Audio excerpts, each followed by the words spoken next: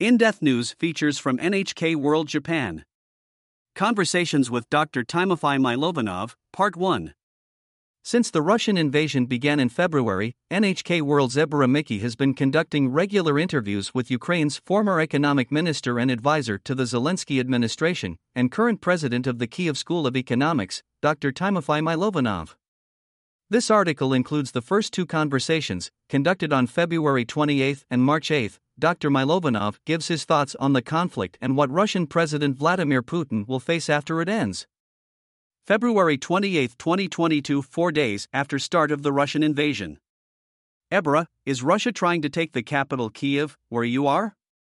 Mylovanov, Russia's doing a full-scale operation against Kyiv.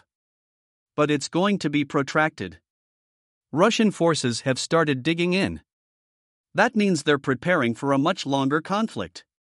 Their hope was they would take Kyiv in a day or two, but that failed. It is a total humiliation for President Putin, because Russia is presumably a superpower, which the entire world is supposed to be afraid of. Putin has claimed for years that Ukraine is not even a country. But he couldn't do what he wanted. This means Putin's collapse, even if it's only internally, among his elites.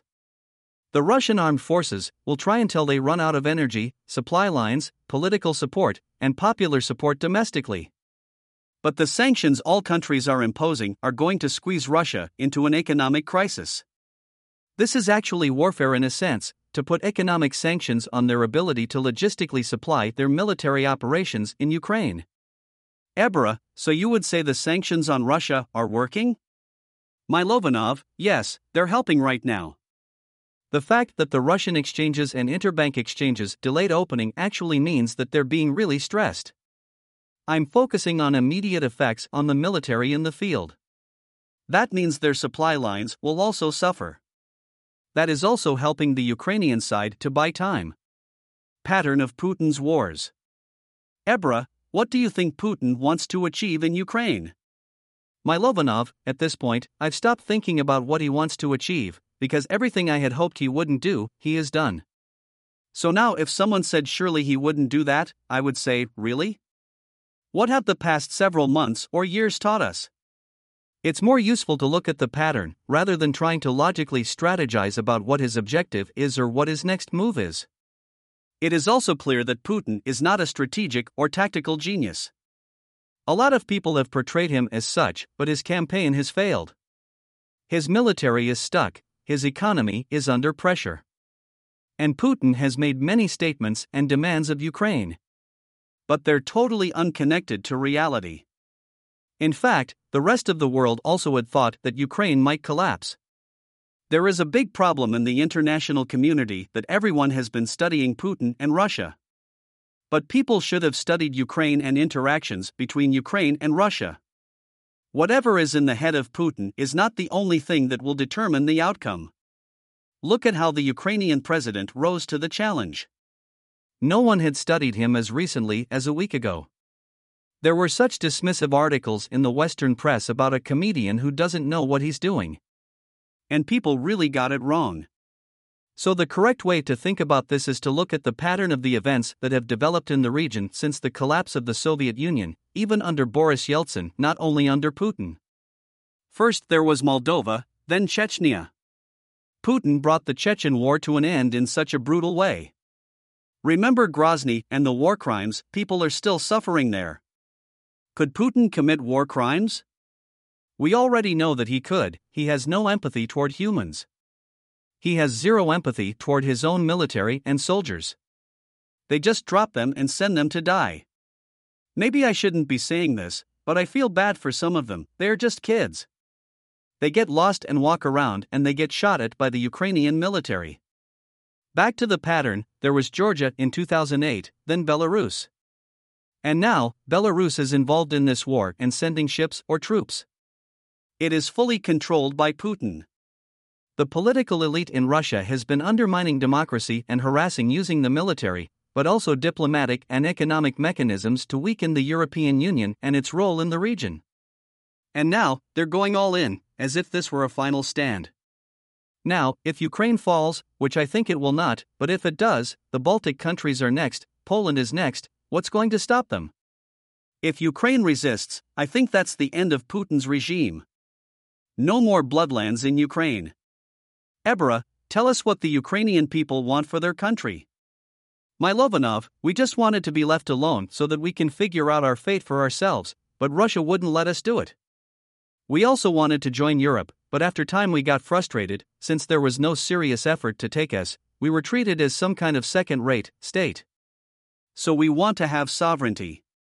We want to be independent. We want to be a democracy. And we have demonstrated time and again in 1991 after the Soviet Union collapsed, in 2004 during the First Revolution, and 2014 during the Second Revolution. That time, the secret police were kidnapping and shooting at our protesters, but we did it anyway.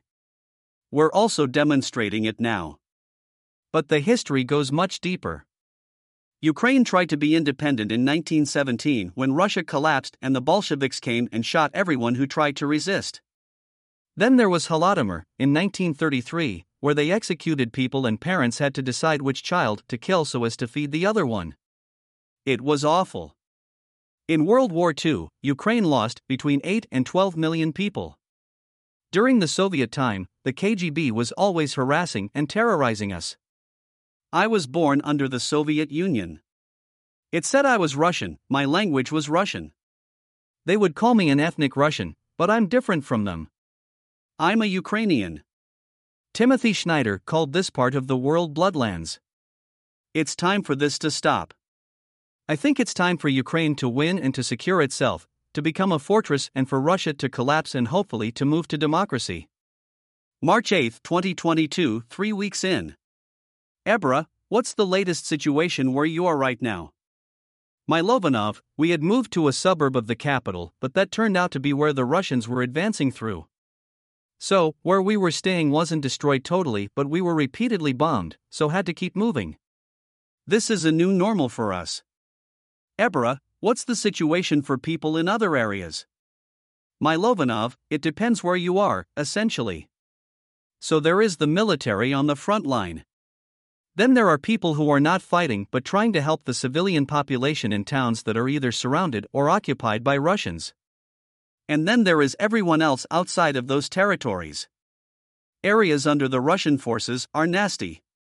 What we're hearing from Irpin and other similar war zones is that they're completely destroyed, erased to the ground, essentially. We hear that a column of Russian tanks would pass and the last ones would shoot at the buildings and destroy everything. The logic is either terror or to ensure that there's no resistance behind their lines. Once they pass, they destroy everything. They kill everyone behind you to make sure that no one is there. I think it's going to be really bad. In Bucha, Sumy and other towns, the Russians have bombed critical infrastructure, so people don't have water or electricity. Ebara, last time I spoke to you, you said the sanctions on Russia would be effective. What are you seeing on the ground at the moment? Mylovanov, there are two things. One is the direct feel on the kinetic military action. First, of course, through panic, it sends a message to troops that things might not be as smooth as in previous wars. Putin waged wars in Chechnya, Georgia, Syria, and Crimea. I think if they were extrapolating from these wars, everything they got this time is very different. And if they see sanctions and economic crises, they see that Russia is going to be isolated. That has not happened before, never. The second thing is that an economic crisis feeds immediately into difficulties supplying the military, which of course has an immediate effect on the battlefield. So that's the short-term effect. The moment we are afraid of Putin, he will dictate to us.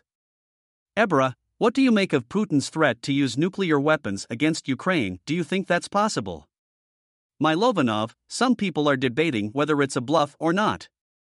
I don't think rational thinking can be applied here. It's no longer a strategic kind of military operation. It's toxic behavior.